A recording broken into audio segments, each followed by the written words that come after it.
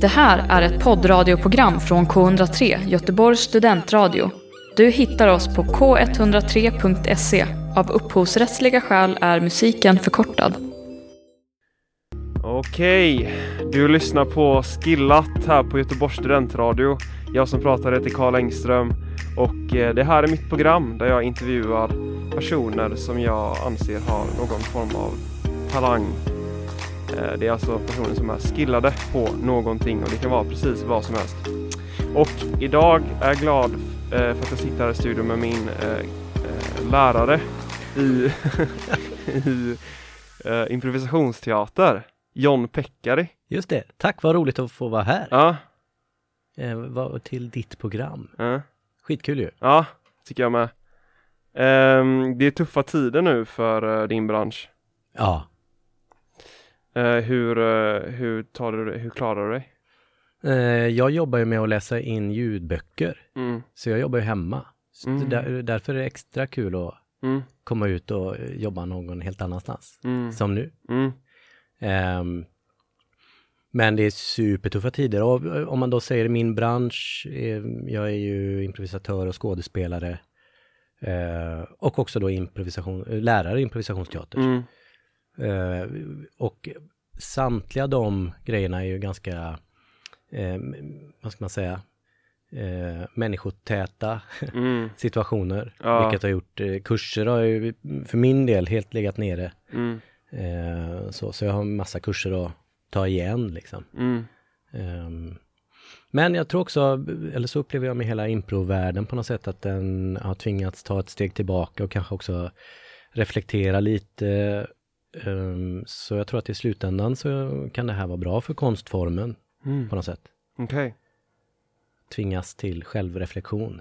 Det är inte alltid så dumt. Svinjobbigt oftast, men ganska bra ofta. Okej.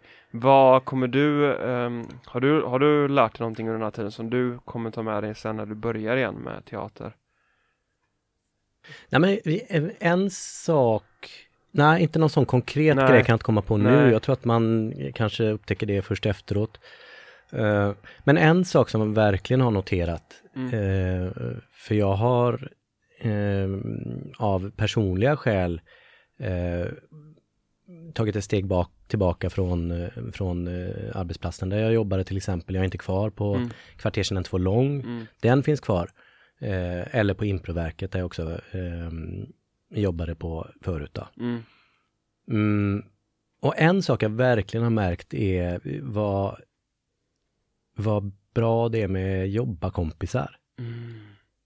Att det inte liksom, hela mitt liv har jag alltid umgåtts med de man har jobbat med eller de man gick i skolan med eller sådär. Jag har aldrig varit särskilt bra på att styra upp. Nu ses vi den lördagen. Nej. Det är liksom ny terräng. Så det har jag nog blivit lite bättre på, helt enkelt för att jag varit helt tvungen. Så. Du har haft mycket socialt naturligt innan liksom, i livet. Ja. Alltså alltid skulle jag vilja säga.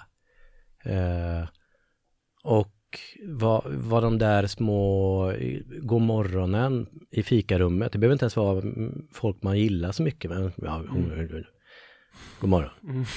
Sura gubben i hörnet. Men att alla de är så betydelsefulla tror jag för människor. Och det är väl inte någon unik spaning jag kommer med här. Men att folk suktar efter det. Men i det här liksom, året har man väl också fått lära sig, tänker jag, att men det blir en automatisk sållning. Vilka är verkligt betydelsefulla? Och att hålla hårt i dem. Vårda de relationer som är extra viktiga för en. Och där har jag nog varit sämre tidigare.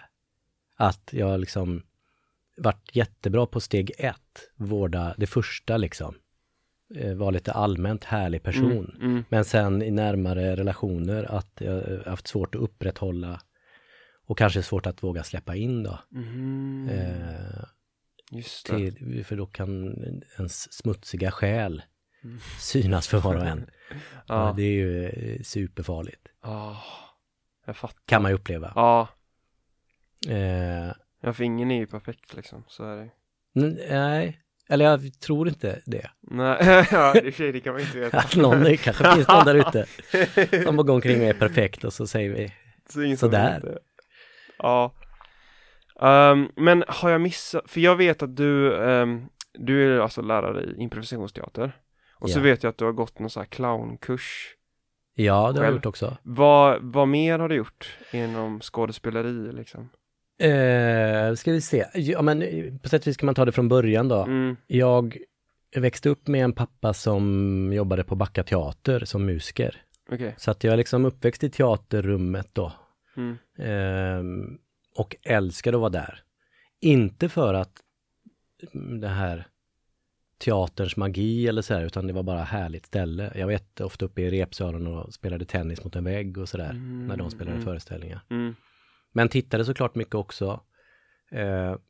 Men vad jag nog blev förälskad i också i och med det är nog sammanhanget, stämningen bakom scen och ganska spirituella människor. Spirituella i meningen att man tänker mycket och stort och blixtrande. Människor med rörligt intellekt. Sådär. Rolig miljö att vara i, helt enkelt. Så det har jag liksom haft med mig från början. Och jag hade alltid en sorts vetskap om att men det är ju, jag kommer jobba med att vara skådespelare. Men jag gjorde aldrig någonting åt det själv. Utan väntade, alltså det är så himla löjligt. Men det var verkligen så att jag tänkte mig att men de ringer väl från Backa teater eller scenskolan och nu ska du gå här. Det enda egna aktiva steget jag tog mot teaterlivet var när jag efter min pappa dog så jag var 20 då. Då innan dess hade jag varit lite så här konferencier och gjort lite monologer i liksom mindre sammanhang. För att jag var van vid att vara rolig. För att jag var det runt middagsbordet eller så här. Och då kan man inbilla sig att då kan du vara det på scen. Typ. Och det var jag väl lite sådär. I någon mån. Men då tog jag ett steg och gick en kurs som faktiskt var improvisationsteater. För en kvinna som heter Kerstin Hellström Valan som var en fantastisk lärare. Okay. Men det var improvisationsteater som verktyg för skådespelare. Så att det var inte så mycket mot konstformen improvisationsteater. Och jag var nog ganska självgod i den meningen att men det här kan jag ju. Naiv på sätt och vis. Och den naiviteten var nog ganska bra för mig. Det var ett år sedan började på den amatörteatern som höll i den kursen. Och året efter gick jag en till kurs och där träffade jag en tjej. Och på sådana kurser så man är så nära och sådär. Och då blev jag så här blixtförälskad. Och sen så var vi ihop ett jättekort tag. Och sen så gick jag tillbaka till posten som jag jobbade på då. Och så ringde Nordiska folkhögskolan kan man säga. Okay. För att det var en från Färöarna som inte hade kommit. Kan du börja? Så den där, på sätt och vis ganska vidrigt. Jag har liksom inte kämpat mig till den där skolplatsen. Jag sökte inte ens. Nej, okej. Och efter Nordiska folkhögskolan och då, jag älskade det. Jag hade superroligt. Och var nog på sätt och vis jag var väl bra på det då. Att skådespela.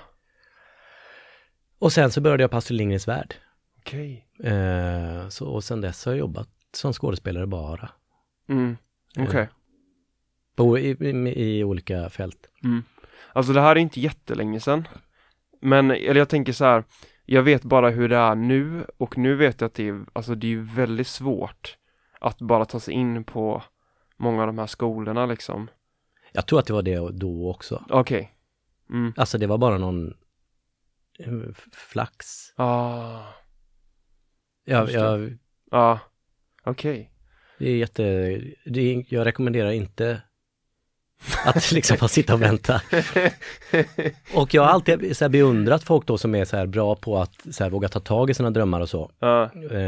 Men vad drömmer du om nu då? Nu är det nog lite mer stillsamma drömmar. Jag kan vara väldigt sugen på att så här, hålla kurser eller föreställningar med vissa personer och sådär. Eller stillsamma, men lite mer jordnära drömmar som tjäna lite mer pengar så att jag slipper ha den här räkningsstressen varje månad eller så. Lite mer fortsatt stabilitet, för det har varit några turbulenta år och sådär. Så det drömmer jag om. Okej. Så. Ja, och att det fortsätter med den här ljudboksgrejen. Att bli lite mer disciplinerad drömmer jag också om. Okej. Det är typiskt en sån där dröm som jag inte bara kan sitta och hoppas att jag blir det. Jag bara, nu måste göra det. Hur gör man det då? Jag vet inte. Nej. Nej. Jag har inget bra svar på det. Nej. Men sen så på Astrid Värld så träffade jag många av dem som jag senare jobbade ihop med. Och varav en av dem vi blev tillsammans. Och hon en av Sveriges bästa improvisatörer, Frida Sundström. Och då blev det liksom naturligt att vi pratade väldigt, väldigt mycket improvisationsteater. Innan jag själv ägnade mig åt det. Och sen så höll jag en kurs.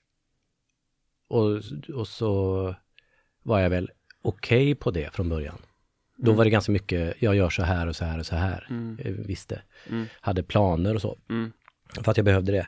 Och kompenserade nog en brist på kunskap och erfarenhet med engagemang. Okej. Jag blev väldigt ett med gruppen, kan man det säga. är bra. Ja, men på ett sätt är det bra, men på senare år så är jag mycket mer distanserad som kursledare.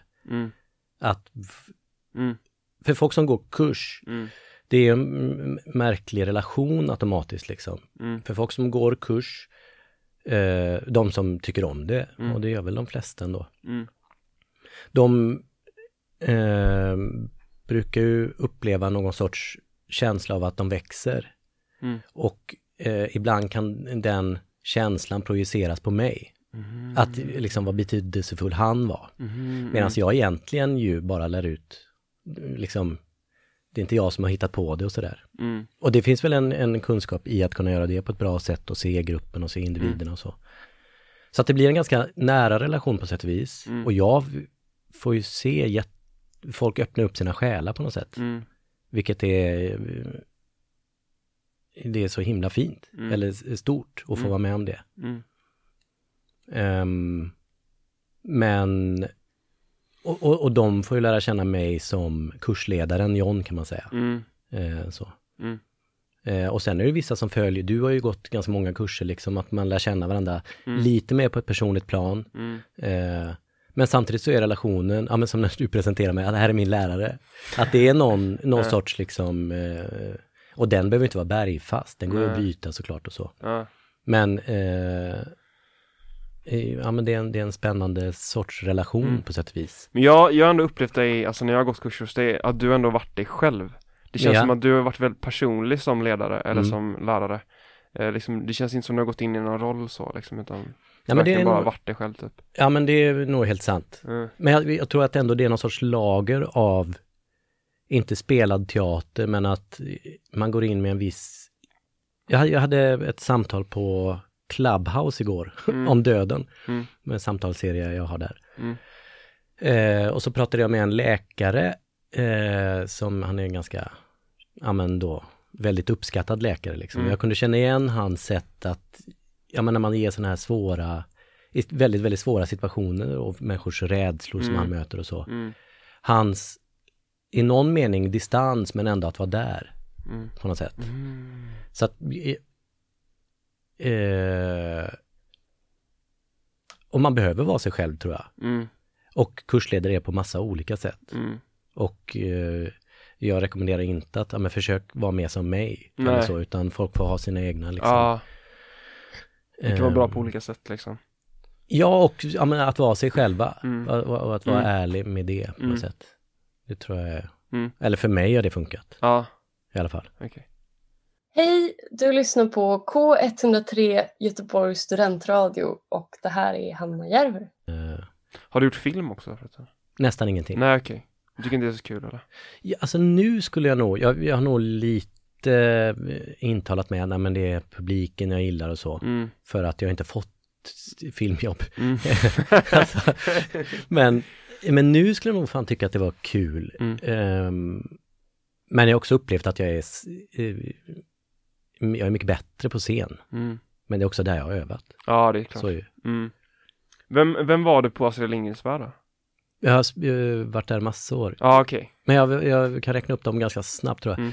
Abbe, alltså Madickens granne. Och nu senare år har jag spelat, fast på Lisebergsteatern spelar jag Abbes pappa. Så jag har liksom gjort hela resan. Men jag har varit poliskonstapel Klang. Jag har varit Karlsson på taket. Blodsvente, den här piraten i Pippi. Eller Sjörövaren. Och så massa Madickens pappa och så här små mindre roller i scenprogram och så. Okej. Vilken är den roligaste roll du har gjort någonsin? Oj. I textteater eller manusteater så men jag hade otroligt roligt med Klang. Det är en sorts ganska klassisk humortrio med Fröken Pruselius, Kling och Klang där Klangs självbild är att han är smartare än Kling. Och lite chef över honom. Men den som är smartast är förstås Fröken Pruselius. Eller hon är bara vettig i någon mening. Just det. Och det är en rolig alltså ganska många humorduos finns ju liksom. Där status har ganska mycket med saken att göra på något sätt. Och då vill man alltid se den med högst status falla. Den som sätter sig högst upp liksom. Just det. John Cleese i Fawlty Towers eller så. Eller så vill vi se den dumma clownen, Mr. Bean. Så. Men då tycker vi också i någon mening om att han lyckas genom tusentals misslyckanden på vägen. Men alltså, tröttnar du aldrig på klichéer? Jo. Det kan nog göra. Men jag tror att klichéer i någon mening, det är liksom negativt värdeladdat ord för någonting. Man kan också kalla det för arketyper eller sådär. Att Klang för barnen representerar ju föräldrar som har fel. Just. Alltså som är dum. Alltså vi tycker om att skratta åt det. Just det. Så att klichéerna eller de på ytan ganska platta karaktärsbeskrivningarna kanske fyller en sorts funktion, tror jag. Okay. Att vi kan applicera vi har alla en Klang i vårt liv. Eller Fröken Bock i Karlsson på taket som är den sura tanten som ska hålla ordning på allting liksom. Just det. Alltså man har hållit på mycket med dramaturgi och skådespeleri och sådär. Så kan man alltså antingen man fattar det från början eller liksom man lär sig typ att gör jag så här så kommer jag få ett skratt, eller typ gör jag så här så kommer publiken gilla det. Men jag tänker när man har löst de koderna och jobbat med det länge att man till slut kanske tröttnar på det. Gud, absolut. Jag fattar helt. Det kan man verkligen göra och det är väl ganska intressant då just med improviserad teater där det var någon som sa i en helt annan podd som jag inte minns vilken det var, men det var ett samtal om humor i alla fall. Och då var det någon som fick frågan vad är humor? Jo, men det är det som sker precis innan ett skratt. Vilket låter som en så himla bra sägning. Men sen har jag tänkt på det att jag håller nog inte med. För att det, ganska ofta så är skratt, det går liksom inte att redovisa efteråt varför var det här så roligt. Utan det är en sorts social sak. Just det. Att man varit på de här middagarna. Abstrakt liksom. Ja, men du och jag sitter på en middag med 4 andra och så börjar vi plötsligt bara skratta åt något. Det kunde vara världens minsta grej, men vi skrattar i gemenskap. Och den typen av skratt upplever jag sker ganska ofta i improvisationsteater. Och det är samma sorts gemenskap hela publiken emellan, men också tillsammans med skådespelarna på scen. Att det är en sorts bubbla vi befinner oss i, som är väldigt njutbar. Sen är det liksom prat mellan scener och så och de jag har jobbat mest med är Kvarterstjänsten Två Långgänget där. Och varenda en av dem är stjärnor. Alltså att vi visste precis med de här sakerna. Jag säger det här. Och det kan man nästan vara som ett bollplank. Ja, men som man vet om. Så. Ställer jag mig här och gör mig till nej men snälla lilla du vet väl precis vad jag snälla lilla vän. Då vet vi alla om att den personen måste falla. Det är honom vi ska skratta åt sen. Men det vet också publiken. Det är bara att kanske att vi på scen har gjort oss mer medvetna om det eller så här. Och de sakerna är också roliga och härliga. Och det blir skratt efteråt. Men den där andra typen av skratt som sker i improvisationsteater för att när vi verkligen har varit på scen och inte försökt behålla kontroll utan bara sagt ja till det som råkar ske. Säger ja till det vi nyss råkade spela. Då är publiken med från när det lilla fröet sås. Om jag snubblar in när jag ska komma in så och det var ett misstag och jag sen, ja men det måste ju betyda att jag är alkoholist. Okej. Men då har publiken fått se det och de har gjort samma. För när vi tittar på en tv-serie eller vi tittar på någonting så vi förutsätter alltid saker om alla. Ganska ofta har vi fel eller det blir något annat eller sådär. Men när minsta lilla oförberedda sak faktiskt stämmer då bildas det en sorts gemenskap i publiken tillsammans med skådespelarna som jag upplever som unik för just improvisationsteater. Att det är ett tvåvägsspel hela tiden. Just det. Som en dröm vi drömmer tillsammans snarare än att jag berättar en historia för dig. Just det. Typ. Men tycker du att det är bland det roligaste som finns att spela improvisationsteater? Ja. Är det roligaste inom skådespeleri också? Ja, det tycker jag nog. Okay. Men jag tycker ju om att varva också. Det har varit väldigt skönt med textteater och vissa skådespelare tröttnar på föreställningar och så. Jag har aldrig gjort det riktigt. För att det finns alltid små nyanser och små saker också i skriven teater där vi har bestämt hur allting ska göras. Men en kväll kanske blicken är lite annorlunda från min medspelare och det föder någonting lite annat. Just det. Utåt sett kanske det inte gör särskilt stor skillnad men för mig så gör det att det är levande på något sätt. Teatern som den levande leken på något sätt. Just det. Och det är lika kul varje gång. Så. Och är det en replik som jag tycker är så här, men fy fan, nu kommer den. Då är det väl oftast för att den inte är så bra, tänker jag.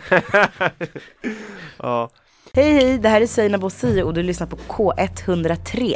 Men det finns med i improvisationsteater, tror jag. Och när man är riktigt spontan så tror jag också att de här djupt liggande idéerna som vi alla i någon mening bär på eller rädslorna vi bär på eller så, det är de som ploppar upp i en eller annan mening.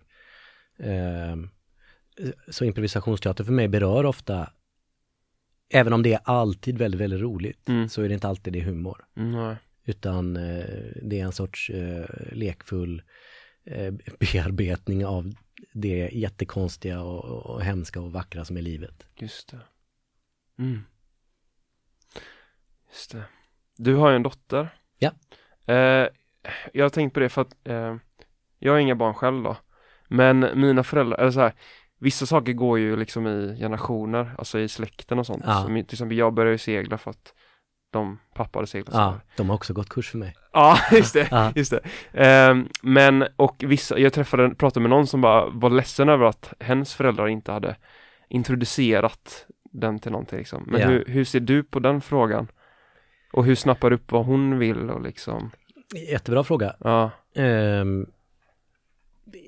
Jag tror att man som förälder vill man ju sitt barn väl. Men jag tror också att man bär på massa idéer om nästan som att man vill återuppleva sin egen barndom. Att det ska vara som, ja men jag var alltid med på Backa teater där och det var så härligt och det vill jag att hon ska uppleva. Frågan är om det är för hennes skull eller för min skull och så. Och samma sak då med, jag hade idéer om att vi ska ut på gården och spela fotboll och så. Sen så blev min dotter väldigt, väldigt sjuk när hon var 1 år. Så att hon har amputerat båda underbenen. Så fotboll blev det inte tal om. Men det var en av de stora sakerna tror jag. Det var en jättedel till ett eget program. Supertraumatisk upplevelse naturligtvis. Men Doris mår jättebra nu och så. Men det var en av de tuffa sakerna att just omformulera mina drömmar som jag hade om hennes liv. Och att liksom komma till en sorts acceptans att men det är hon som ska... Vi försökte kämpa mycket med så här proteser och så. Men det var ju för att vi och omvärlden på något sätt önskar att allt ska gå tillbaka till det vanliga. En sorts slut på historien. Det slutade lyckligt. Och så gick hon igen. Just det. Sådär. Tills vi en dag mötte en läkare. För att man är inne i läkarvärlden eller sjukvården mycket och möter olika. Alla liksom, ortopeden bryr sig väldigt mycket om ortopedgrejer. En annan läkare bryr sig jättemycket om det här. Lite som frisörer tycker att du måste ha balsam i hårinpackning varje dag. Eller tandläkaren, du ska flossa 20 minuter om dagen. För att det är liksom deras specialintresse. Och lägger man ihop alla de sakerna som omvärlden har, önskningar, så då går man bara omkring och försöker vara duktig på något sätt. Eller jag upplever det som så. Och med Doris då så hade vi liksom så många olika saker vi skulle förhålla oss till. Tills en läkare som var så klok, Ebba heter hon, sa, ja men ni ska lyssna på Doris. Och er själva, ni vet bäst. Och då gick vi hem och slängde proteserna. För att det var bara en så här plåga och kamp för Doris och för oss. Så nu sitter hon i rullstol och äger helt sin kropp på något sätt. Coolt. Det har ju sina egna kamper och strider såklart liksom. Men och vad gäller drömmar om kultur och så, jag tror att men när hon sätter sig och målar så blir jag såklart så här alltså, extra glad på något sätt eller så. Och det påverkar ju såklart. Sen tror jag inte att det är något fel. Jag försöker uppmuntra henne i allt det hon gör och hennes kreativitet och sådär. Hon sjunger, älskar att sjunga. Och sjunger fantastiskt. Sådär. Och har liksom jobb med det ibland och sådär. Jättemärkligt. Vilket kommer från vilka sorters människor man känner och så. Så som det råkar bli på något sätt. Men jag tror att hon kommer inte jobba med något sånt här. En sak som var samma för mig med Backa teater var ju att teatern inte var något speciellt. Just det. Det är bara helt det normala. Sen var ju din pappa musiker också då. Ja, men det var väldigt mycket att vi levde i teatervärlden, både jag och Fia, som är min syster då. Och så är det för Doris också. Det är ju verkligen inget speciellt eller spännande på minsta sätt att se sina föräldrar på scen. Det är ju tråkigt. Eller det är liksom så här, men det har jag ju sett 1000 gånger. Så kanske att hon står på scen. När hon är på scen, hon äger den fullständigt. Hon är helt... En bra självförtroende. Jag tror inte det har så mycket med det. En jättebra självkänsla. Mycket bättre än vad jag nog haft på något sätt. Hon definierar sig inte utifrån hur bra hon sjunger. Känns det som. Och det önskar jag henne livet ut. Så. Och det önskar jag alla egentligen. För att vi vill ju så gärna vara duktiga. Så. Men det brukar du säga på kursen också. Att du lämnar det utanför. Ja, och det är ju lätt sagt. Men mycket av improvisationsteaterkurser går ju, i början går det ut på att det är ju lekar. För att i varje lek så finns misslyckandet inbyggt. Utan misslyckande är det inget kul. Nej. Vi blir glada när vi lyckas göra det där fantastiska som vi försökte. Men det blir vi ju för att det alla andra gånger var misslyckanden. Ja, just det. Och skratta åt sina misslyckanden är ju ett sätt att vänja sig vid att jag kan misslyckas utan att dö. Just det. Det är tillåtet att tappa ansiktet. Och om man tar det ett steg längre så beror ju det på att vi lär oss genom misslyckanden. Inte genom att är jag tvungen att lyckas hela tiden så kommer jag inte försöka. För det går inte. Nej. Och små barn lär sig språk på det sättet. Det är ju supertydligt. De testar helt utan oro för misslyckande ju. Där, mamma. Och så blir föräldrarna jätteglada. Hon sa mamma. Och den belöning direkt för barnet liksom. Men vi straffar inte alla gånger när de har sagt ludd. Nej. Så. Och eller när barn börjar gå. Alltså om ett barn testar att ställa sig upp och gå, ramla ner på rumpan igen och bestämmer sig för, nej men jag kan ju inte det här.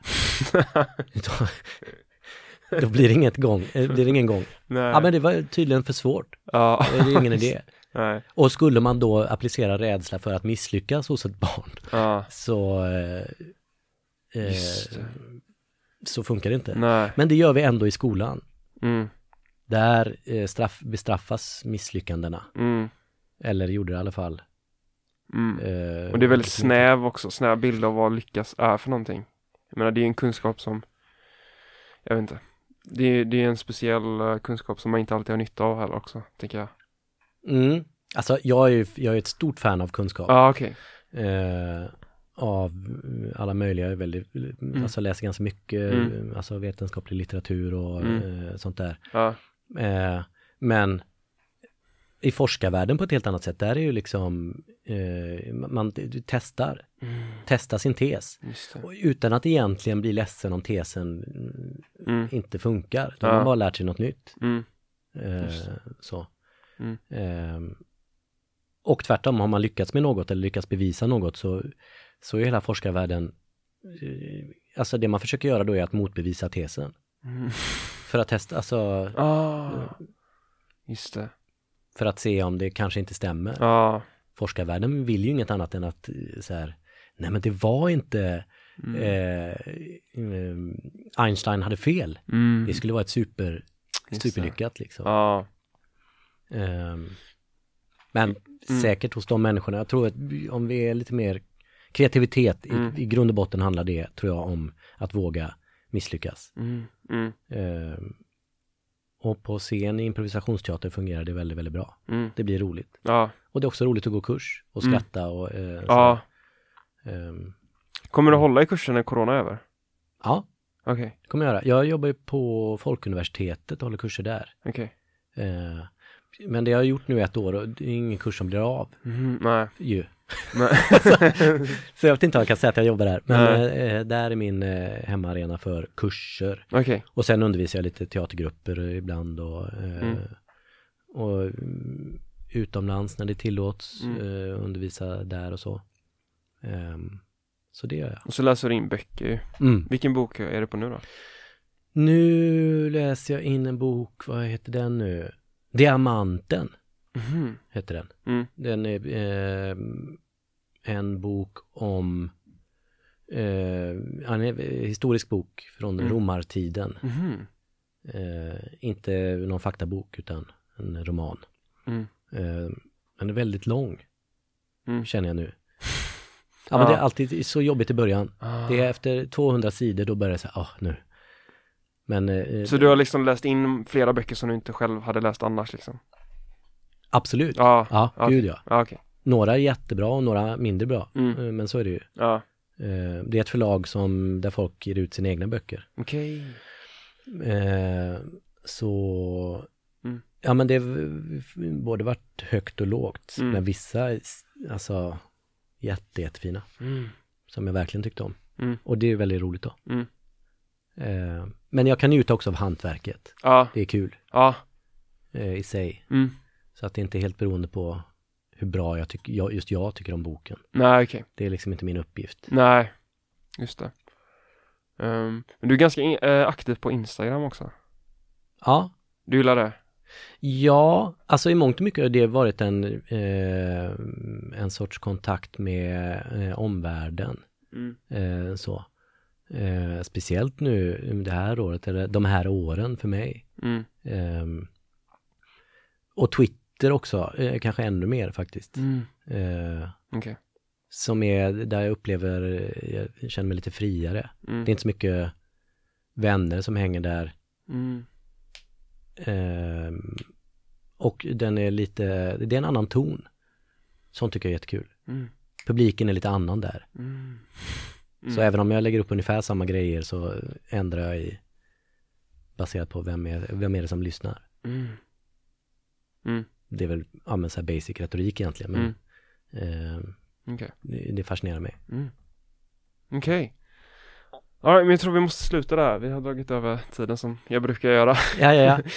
Men vad kul det var att få vara gäst. Ja. Och prata här och vara snällt att du tycker att jag är skillad. Ja. Det gör mig ju glad. Ja, jag längtar till man kan kolla på impro igen och gå kurser och sånt. Ja. Jag tror det kommer ha hänt en hel del med improvärlden. Till det bättre. Även om det var underbart innan. Men jag längtar efter alla de, både Gbg Impro och Improverket och också andra grupper i Göteborg. Som, men det bubblar. Det är min upplevelse. Spännande. Ja, så det rekommenderar jag alla. Ja, gå improkurs. Ja, John Pecker alltså. Tack för att du lyssnat idag. Och men vi ses på stan kanske. Det gör vi. Tack Carl Engström. Ha det gött. Hej. Du har hört en poddradioversion av ett program från K103. Alla våra program hittar du på k103.se. Följ oss gärna på Facebook eller på Instagram. Vi hörs!